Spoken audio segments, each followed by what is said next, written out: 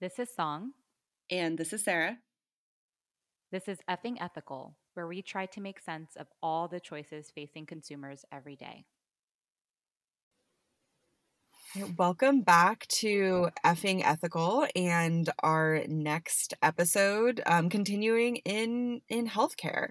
And today I have my very good friend from Peace Corps, Eli Terrace, here, who has some really interesting thoughts and personal experiences to share about accessing healthcare and really what it means living in different states.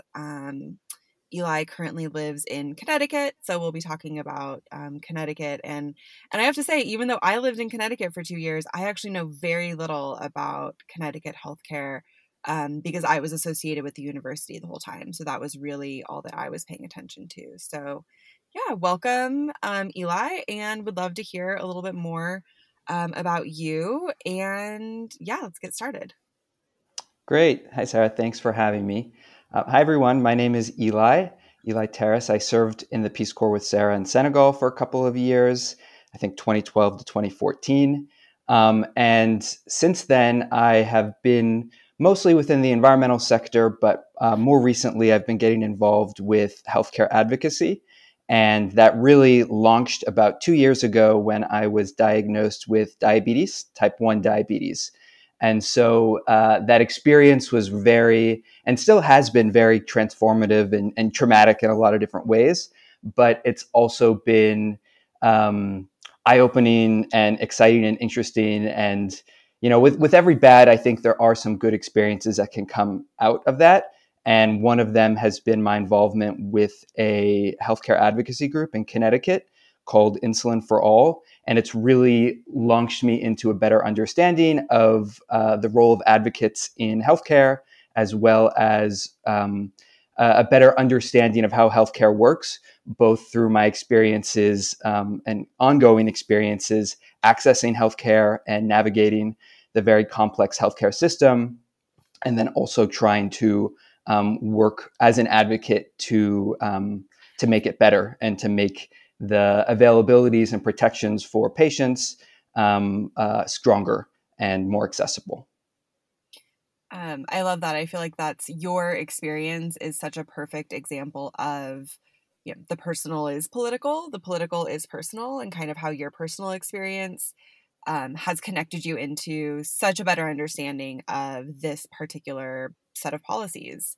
I guess like my first question, because I'm really interested about your personal journey, is kind of starting, I guess, sort of from the beginning. But when you were diagnosed with type 1 diabetes, did you have like where was your health insurance coming from? Did you have it provided by your employer? Were you going through the exchange? And did it sort of change your understanding of your own insurance at the time? Yeah, what was that like? Yeah, great question. So I was one of those people growing up until my diagnosis, that was basically always healthy and very seldom got sick.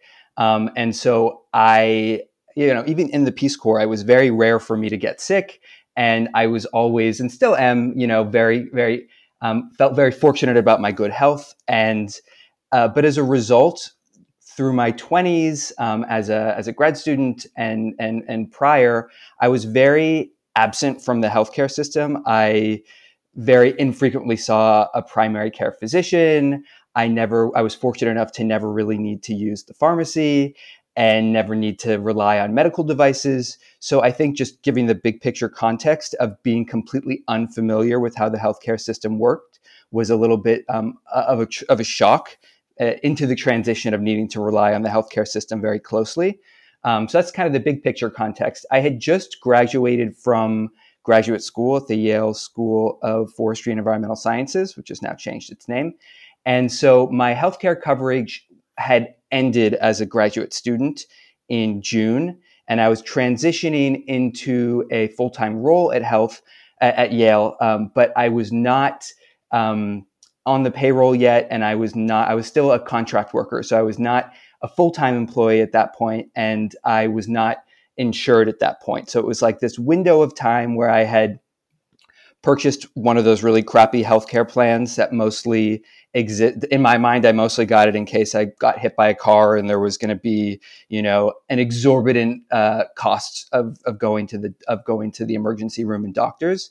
And so I had this really crappy healthcare plan, and I got diagnosed with diabetes, and it was a kind of a prolonged process. I started to notice that my body was not doing well. The typical symptoms that come on from diabetes: excessive thirst, excessive urination, rapid weight loss. I did a lot of Googling. I had essentially self-diagnosed myself with diabetes, and I just showed up at an urgent care center and basically said, "I think I have diabetes. Um, what can I do? Can you do blood work?" Anyway, to make a long story short, we found out I did have diabetes. But by the time, that was kind of a long process between getting the blood work, them finding me a primary care physician. And by the time that was all set and done, I was then covered by Yale Health through my position. And so I ended up, most of my experience has been with this pretty good coverage from Yale University, with kind of that limited window within that transition period. That's so interesting. Of course, I feel like things always happen that way, right? Like when I wouldn't even say least expect it, but like truly are least prepared for it. And we kind of talked before we started recording very briefly about the difference between federal and state policies, and how we know what federal policies are and that they affect us, and we don't always think about state. But your example is a really clear impact of the Affordable Care Act, which is you weren't denied insurance even though you had a pre-existing condition which was diagnosed in that in-between time. I don't know that Yale's health insurance and sort of whole healthcare system is pretty good. I don't know that they would have denied you or made it more expensive, but prior to the Affordable Care Act, they could have, right? They could have said, you've suddenly become a really expensive person to insure. We're just not going to give you insurance. Yes. And I think what's actually interesting is that when I had the really crappy health insurance for that limited period of time, since I went on it, even though that covered basically nothing really, but when I went on it, I didn't have any pre-existing conditions. And they actually, because you can be denied that coverage if you have prior to the Affordable Care Act, you could be denied if you have a pre-existing condition. They actually ended up covering a lot of the initial medical expenses, just because I think in terms of the policy that they have, in terms of the patient that they have, it's very rare that somebody, or maybe it's not as rare, I don't know, but they ended up covering a lot of stuff within that short period of time. And then through Yale Health, the coverage is actually pretty good there. I think my suspicion is that part of that comes. I mean, so Connecticut is the insurance capital of the United States, and a lot of the health insurance companies are fairly corporate in a sense, and I think they're positioned a little bit more from a profit-driven model than a university that has health insurance, and Yale also has among, the Yale New Haven Medicine has among some of the most world-class doctors and researchers, including the Yale Diabetes Center, which is one of the most impressive diabetes research stations around the world. And so when you're covered, when you have access to Yale Health, both as a student or a staff member, the coverage is actually pretty good. And I think part of it is because they aren't positioning themselves from that profit-driven model. And then part of it is like, if we have all this great world premiere stuff and we are not even giving access to the people who are covered through us, it's like, who's going to get this? Who's going to have access to this? That's just my own personal belief. But the coverage from Yale Health is actually pretty good. But that said, the cost of being a diabetic is still really expensive. And yes, you can have 90% of expensive technologies covered and medical devices covered, and that's wonderful. But still, even myself personally, outside of the premiums, which are very reasonable for Yale Health, I still end up spending, thousands of dollars a year for my diabetes. Not many thousands. I think, probably between 1 and 2,000. But it's still a lot of money, and it's still a big expense for a lot of people. But if I had a different health insurance company, would be spending many more. I don't know the exact numbers, but they've done some research on how much the average type 1 diabetic pays out of pocket in a year, even those who are covered by their insurance companies, and it's thousands, maybe like 5 to 10, somewhere within that range. So that's a huge amount of money. And I think one of the big issues that we're seeing right now, which is what really has motivated me to become more involved with healthcare advocacy, is that it's starting to have really serious consequences on the health of patients. I think what's kind of interesting for me is that I think most people, when they, of course, when I was diagnosed, and I have a lot of people in my life who are wonderful and caring and have great concerns. And most people, when they are trying to better understand my experience as a diabetic, they get very fixated on kind of the bodily aspects and sort of, pricking your fingers, injections of insulin. And those are all real and those are all challenging. But for myself and many other people, the greater challenges are actually navigating the healthcare system, getting access to what you need at a reasonable price, and trying to swim against these really complicated currents. And you have to be extremely proactive, and you have to be your own self-advocate to get through, to the point that we're at the point right now where there's some unfortunate research that shows some of the consequences, and one of them actually comes from Yale New Haven. So it's an interesting publication that gets cited a lot when we're talking about the healthcare crisis for patients with diabetes, which is that 1 in 4 type 1 diabetics. So just to give a little bit of context, there's a lot of different kinds of diabetes. There is type 2, there's type 1, there's gestational diabetes, there's other kinds as well. The most common ones are type 1 and type 2. And they come from their genetic influences as well as lifestyle influences. Type 2 tends to be more lifestyle. Type 1 tends to be more genetic. Regardless, there are medications that people need and rely on, in particular type 1, which is what I am, and I'm insulin dependent. So I need to have insulin, and I need to have insulin in my body at all times, every day. Otherwise, there's a risk that I could fall into a coma, and people do pass away when they don't have access to insulin. So it is really critical, life or death. We're at the 100 years of the creation of insulin coming up just now. So prior to that, the experiences for patients with type 1 diabetes were really dire, and most would pass away because there wasn't the production of insulin, which is a hormone. Anyway, the point that I'm trying to make is that this is a really critical medication, and so many patients have been priced out for various reasons. Maybe it's because they have high deductible plans, or maybe it's because their insurance doesn't offset a huge amount of the cost, or maybe they are not getting as much as they need from their doctors. There's a lot of different reasons.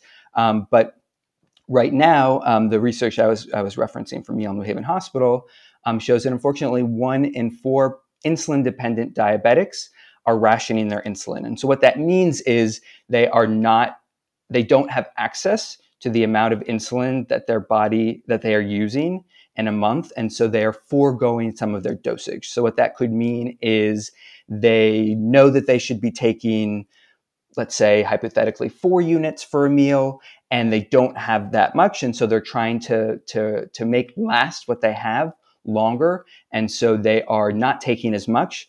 And the result of that is they are having higher blood sugar levels, and that can have really serious long-term health consequences, such as blindness, such as kidney disease, such as limb amputation. And then at its worst, not that those are obviously horrible, but at its worst, you do have people who fall into a diabetic coma and pass away. And it's one of those really tragic things where we are in this very wealthy country and we tend to think of ourselves as, there is a lot of wealth in the United States. Patients are paying a lot for their health conditions, but we do have people who are passing away because they can't afford or get access to their insulin. And so when you have, 25% of the population that needs a medication to live that isn't getting enough of it, it really is a crisis. And that has been what has motivated me to get involved with Connecticut Insulin for All, which is a really interesting advocacy group. And so, like I said, I was very new to advocacy, very new to healthcare. And the model for Insulin for All is really interesting. And this is going to connect to the points you were making about federal versus state. So to pass federal legislation, it's really, really difficult. As we know, our Congress can become gridlocked and the bills can get watered down. And the success for trying to support a population that doesn't really have a whole lot of time to wait hasn't really been effective in terms of pushing for federal change. And so the Insulin for All movement has decided to work from a different angle. And so the viewpoint has been to go through states. So every state, not every state has created their own Insulin for All chapter, but close to 40 at this point. So the majority of states have opened their own healthcare, their own Insulin for All advocacy group chapter. And we are a volunteer advocacy group. It's patient-led, and different states come from different contexts, right? And so, as I said, where Connecticut is the healthcare insurance capital of the United States, the kinds of policies that we have been promoting and actually been fortunate enough to get passed in Connecticut are going to be really different than a state that is not like the insurance capital of the United States. It could be one of the states that has the insulin manufacturing, or a state that has a lot of, a lot more capital. I don't know. There's a lot of different contexts. And so the movement has really been trying to allow different states to figure out the best legislative approach to support the diabetes community and work from there. And there's also a lot of collaboration between the states. And there's also a lot of shared policies. I don't want to pretend that the policies are black and white entirely different, because there are a lot of contextually similar situations that have allowed for this symbiosis between different states to interact and to collaborate and to push one another. And I think what's also exciting about it is that it is, yes, it's a state by state movement, but it also is a national movement. And that I get really excited when I hear about legislative wins among the Kentucky Insulin for All state chapter, or the Missouri one, or the Vermont one, because it's this ongoing dialogue. And the more that states are pushing and passing new bills and policies, the more that the movement gets bigger and stronger, the more momentum gets piled up, and the more that legislators are interested. One of the things we've been working with legislators, and one of the things that they always want to know is, have other states done this? Because the last thing legislators want to do is create a bill working with patient advocates. The bill looks really great on paper. It's signed into law, and then they are sued by the pharmaceutical industry or something like that. And the law gets held up in the court system or something like that. And so they're always trying to understand how other states are doing it and what other challenges or successes those states have had, because that builds a legitimacy for the success. And then also, it's not just about seeing what worked in other places, but we always, as you and I know from the development sector, there's unintended consequences. And of course, the same exact thing can be said within policies. And so we have seen some Insulin for All bills passed in other states. Colorado was the first one that put a price cap on the cost of insulin per month. And so we have been able to see some of the unintended consequences from the effects from those bills, and then been able to pivot and change and adapt them elsewhere to try and create a little bit of a shortcut or speed up the process of really having the greatest effect at a fast period of time. It's so interesting to think about, I mean, the network effect of having this going on in so many states kind of at the same time, but also along different timelines, like you mentioned, with Colorado kind of going first and other states being able to learn from that. I guess my question is, because you kind of mentioned it'll be different for a state where there's like manufacturing versus a state where all the insurance providers are. Do those state policies then actually affect the availability or price or coverage nationwide? Yeah, so that's a really great question. And so to give a little bit of context in terms of understanding why the cost of insulin is so expensive, that's really the cost of diabetes supplies, diabetes technologies are very expensive across the board, but insulin is the one that really is the most critical in terms of life or death. And I want to just give a little bit of context as to why the price is so high, and that will segue into your question a little bit more. So basically, insulin was discovered, as I said, about 100 years ago. And it was created at a Canadian university in Toronto. And the founder is named, his last name is Banting. And he was a very interesting character. He was an army veteran. He seemed to have some alcohol issues, mental health issues. Anyway, he created insulin, and he wanted insulin to be available for all patients. He wanted it to be. I think the patent was for $1 for that insulin. It was he was motivated by good intentions, and the insulin production has changed a little bit since then. And right now, we are at this point where there are 3 global insulin manufacturers that make insulin for 90% of the world.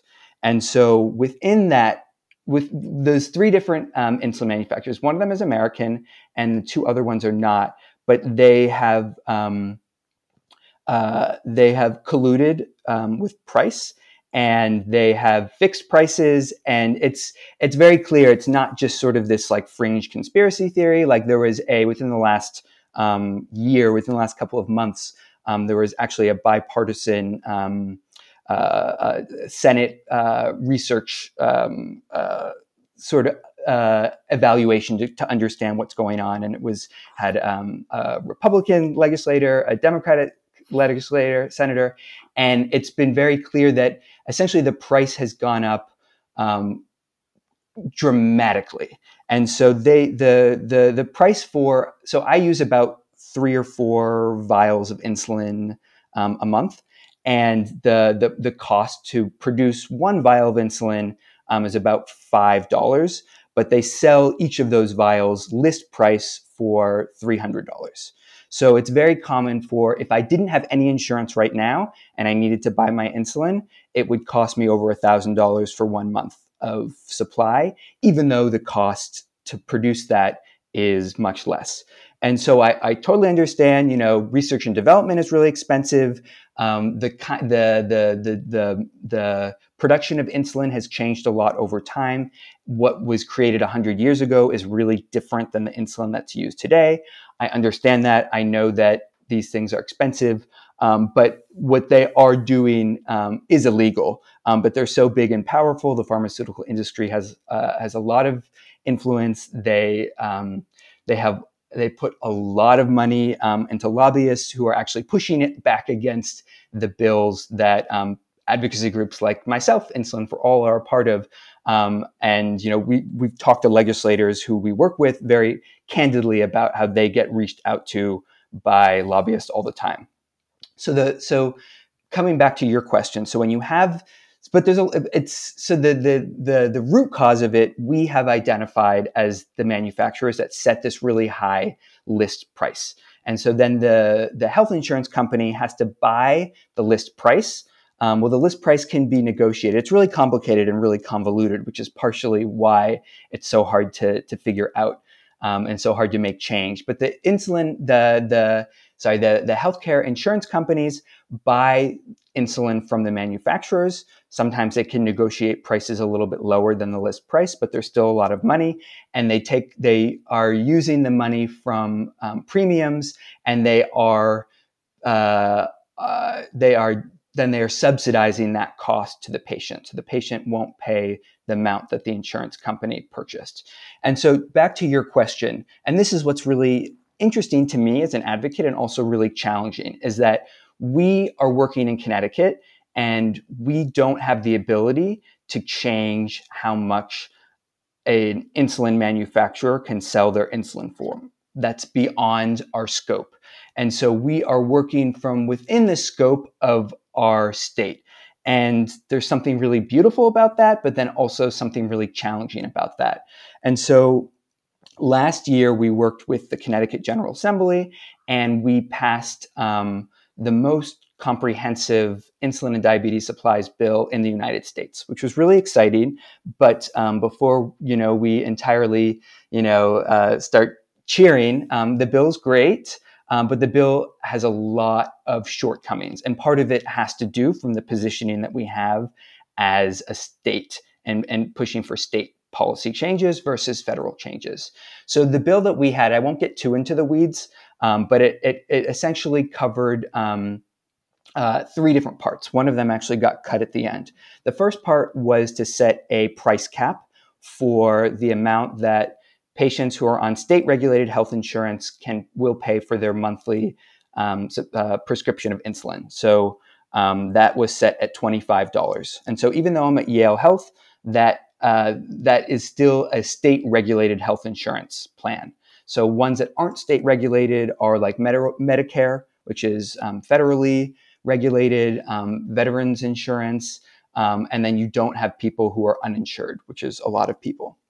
So that was the first one, the first part of the bill. The second part was to cap diabetes supplies at $100 a month. And then the third part was to provide emergency access to insulin through the pharmacy. So right now, myself and all of their patients with diabetes need to get prescriptions for insulin, and those prescriptions can run out. And if your prescription has run out and you don't have any insulin, as I said, you have that short window of time where you really need to get insulin in your body. Otherwise, you can pass away.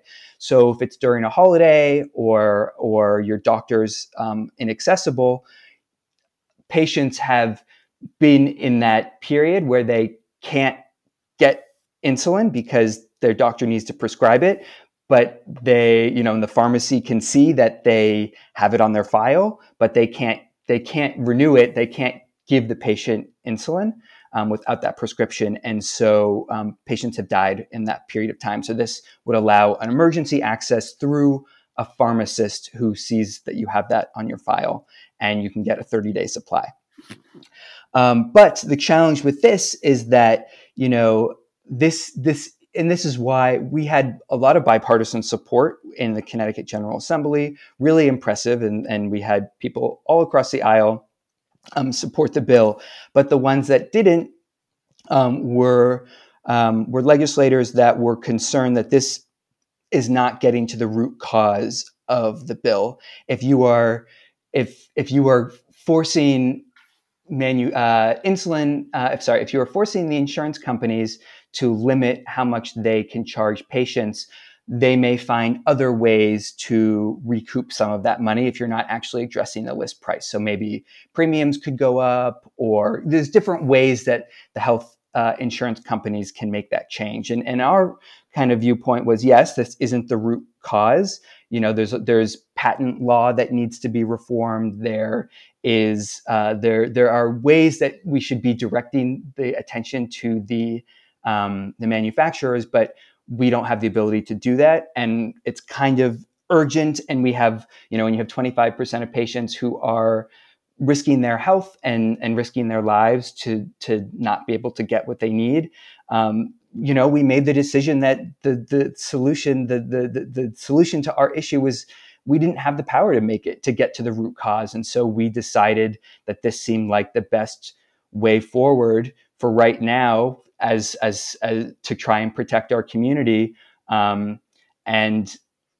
that's kind of how we have positioned ourselves.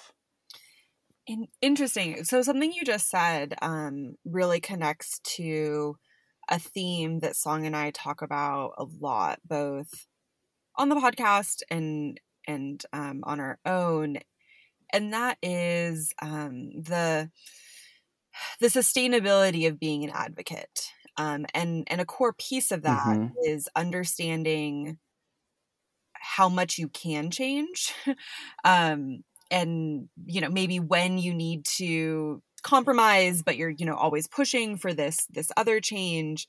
And we had just kind of observed over this last year that people sort of like yourself, you're really embedded into this one specific issue, so you can really understand, like you said, the people who are left out by this bill, right? Like there's people who aren't insured that still can't Mm-hmm. get access or reasonably cost access, right? Like there's still people who aren't insured or won't be able to have access, but this still could be considered a success. Like it is better for people with needing insulin in the state of Connecticut. Is that something, like you said, this is kind of a newer thing for you in the last 2 years, but how do you think about that? How do you think about, like, gaining some success, losing ground in other places, kind of continuing, knowing that there's this goal out there, which is insulin is something that is relatively cheap to produce, so cheap, in fact, that, if it really, at the $5 cost, there would be few people, even uninsured in the US, that if they could actually access it for $5, wouldn't be able to pay that. Right. So that the goal, of course, would be that anybody who needs insulin would have access to it. Yep. How do you sort of personally navigate where things are now and sort of these incremental changes and then that end goal? Yeah, I think that's a great question. I think taking a little bit of a step back to the first part of your question about burnout and evaluating success. So in my mind, I think I wouldn't actually necessarily say that our biggest success was the bill that we passed. I think when I have tried to think about advocacy work and burnout, I think the way to, for my experience, my perspective, I think the way to not get burned out is to find your role within that space that is mutually serving to you. So, for example, I'm one of the chapter leaders of Connecticut Insulin for All, and I am not a huge policy wonk. I'm interested in policy. I've been learning more about policy. It's a subject I have a lot of interest, and that's one of them. But to me, my motivation, yes, I want to support the diabetes community, but my motivation has been more about grassroots organizing, community building, and I think the way to lead to someone's sustainability within any kind of work is to find something within that space that serves you. If somebody is really interested in policy, which we have people who love to read through policies, compare different policies, that's really wonderful. If somebody is if somebody's interested in graphic design or social media, within our group, we need to have people who are designing flyers, creating social media posts, and beautiful ones. That is really important and part of the movement.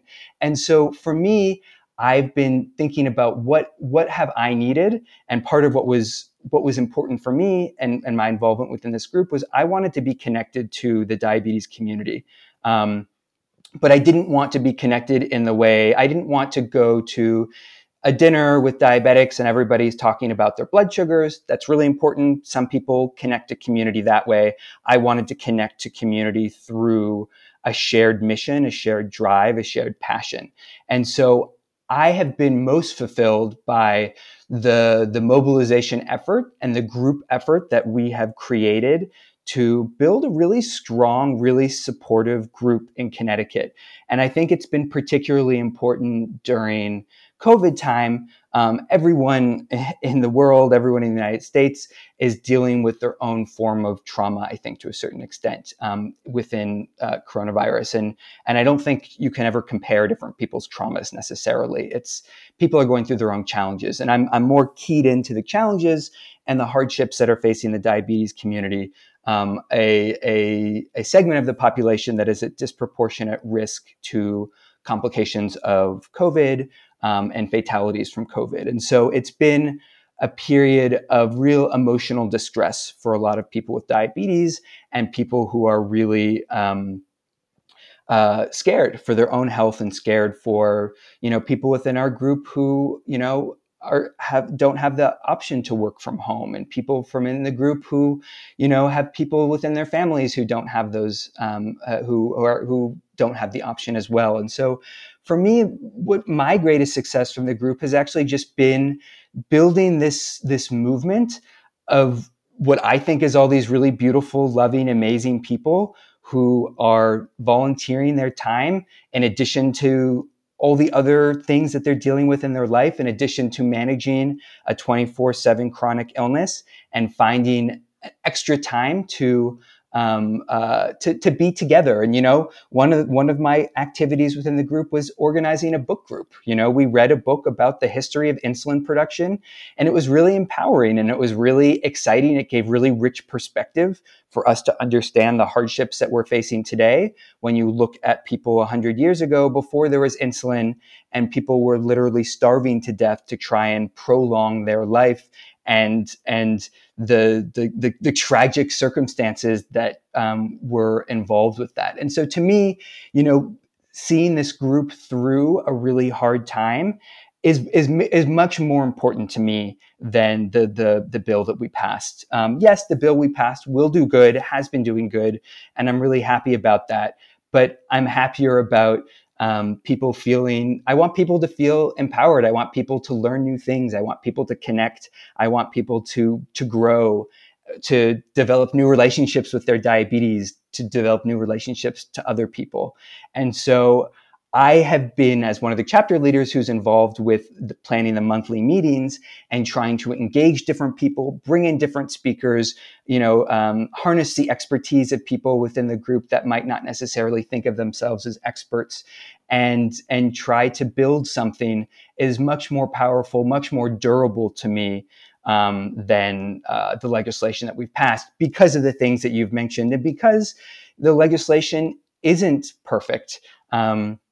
We're not pushing for a new bill this current legislative session, but we've expanded. We're connecting with different healthcare advocacy groups in Connecticut and supporting their endeavors. And there's a lot of really interesting, really awesome groups out there that are doing really good work and that need support in a lot of ways, because we passed this bill so quickly, which was really revolutionary, not trying to, over pat ourselves on the back, but it was a really big deal.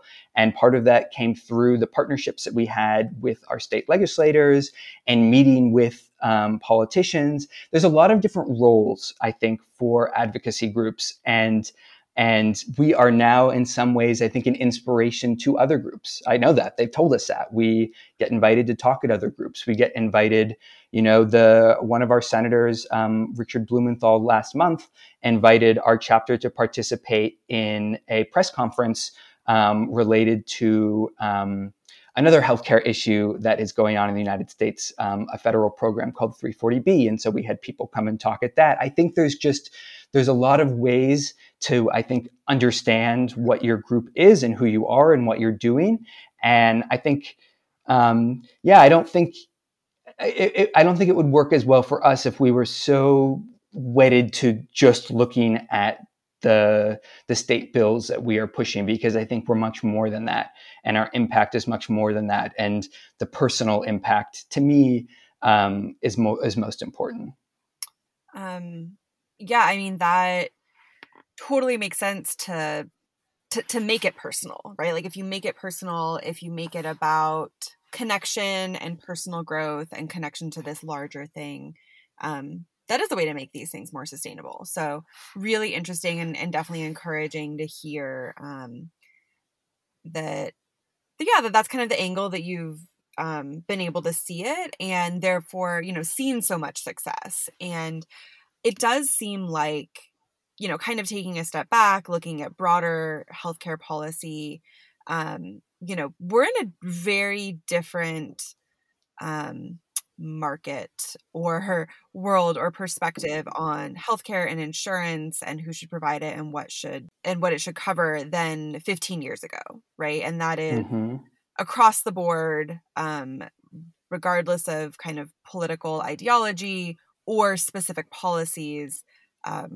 People are just thinking about it really differently. And I've certainly learned a lot this year, just from friends, acquaintances, or kind of researching more what the real impacts are, right? It's not just about having insurance. It's about having insurance that actually covers what you need it to. I caught up with a high school friend very briefly, and we were talking about, what their healthcare insurance actually covers.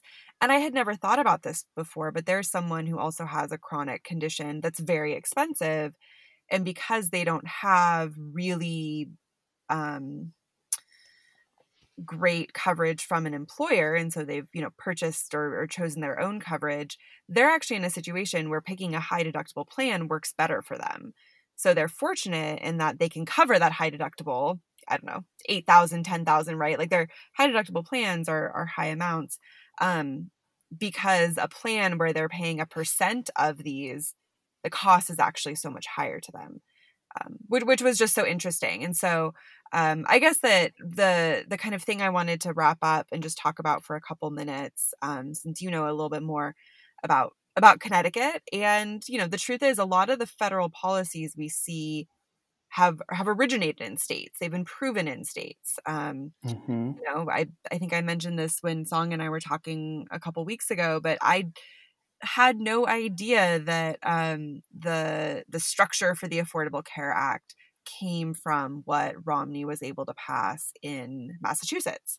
So the people of Massachusetts knew what it was like to have this sort of public government provided platform to access healthcare and have more coverage and more financial support from the government.